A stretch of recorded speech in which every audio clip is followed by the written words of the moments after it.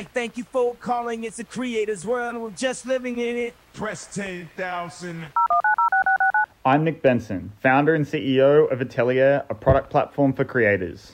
And I'm Rowie Singh, beauty creative. We're here to spill the tea on the creator economy and deep dive into the next evolution of the creator lifecycle.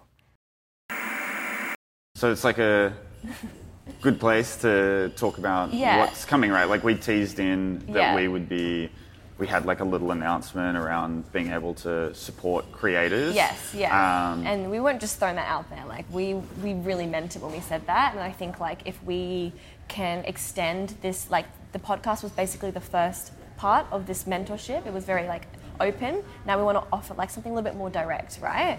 Right. Yeah, so we have a brilliant opportunity. It's actually mind-blowingly good. It's crazy, yeah. And we're calling it Meet Your Future and Create a Launchpad. It's basically an opportunity for a creator to launch their idea. Like this is your time to shine. This is your CEO moment to bring to life an idea that you've haven't shared with anyone. Right. Maybe haven't had the opportunity right. to bring this idea, a business idea, a brand within the beauty and wellness space. Right. We're giving that opportunity to someone. Right.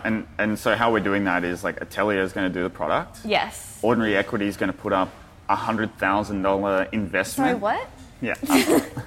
Wait, say that again. Yeah. Did you say 100,000? 100K. Yeah, it's insane. It's insane. So it's like a massive leg up for creators to start their brand who otherwise would not have had that opportunity. Right. And I'll, of course, alongside Atelier's like product work and Ordinary Equities investment, I'll be offering my mentorship and expertise, like very direct one-on-one. And a brand suite from Hattrick House. Exactly.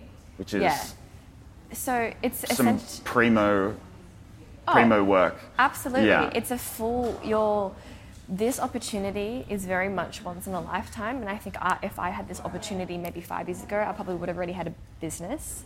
I would have done it because like it's risky. It's risky to bring your idea to life, but we're going to help people do that. I want to talk about why I'm super excited about this, right? Like, because like I think I said on the podcast a whole bunch, but I believe the future of brands, like product brands, is creator-led. Like, absolutely, creators are going to be founding the like billion-dollar companies of the future. 100%. And like the Estays. It's only just starting. Yeah, it's so early. Yeah. And the Estays and the L'Oreals are terrified of creators. Yeah. Because they're like... As you should. As you should be. You're scary, Ro. I don't want you to like...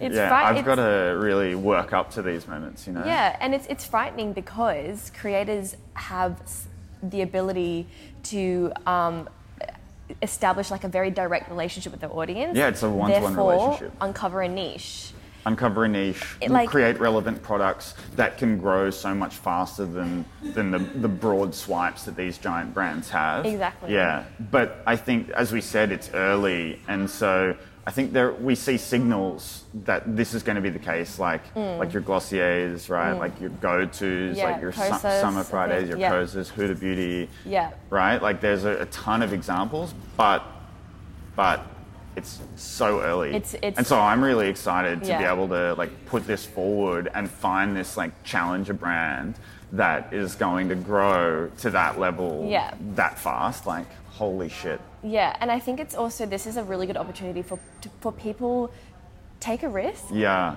And like it's like an assisted risk. Oh my god, it's like it's a big assist. If you've ever thought about launching a brand, this is like, sure, it's a risk. It's like the least risky approach. You have it's essentially the best possible chance of success. And it takes one idea. It takes one idea. Yeah. One product, and then off you go. Yeah. That's basically it. Yeah. And I mean, you're going to be able to do a range of products. Yeah, exactly. Yeah, but it starts with just that one, and then it just the door opens. Exactly right. Yeah.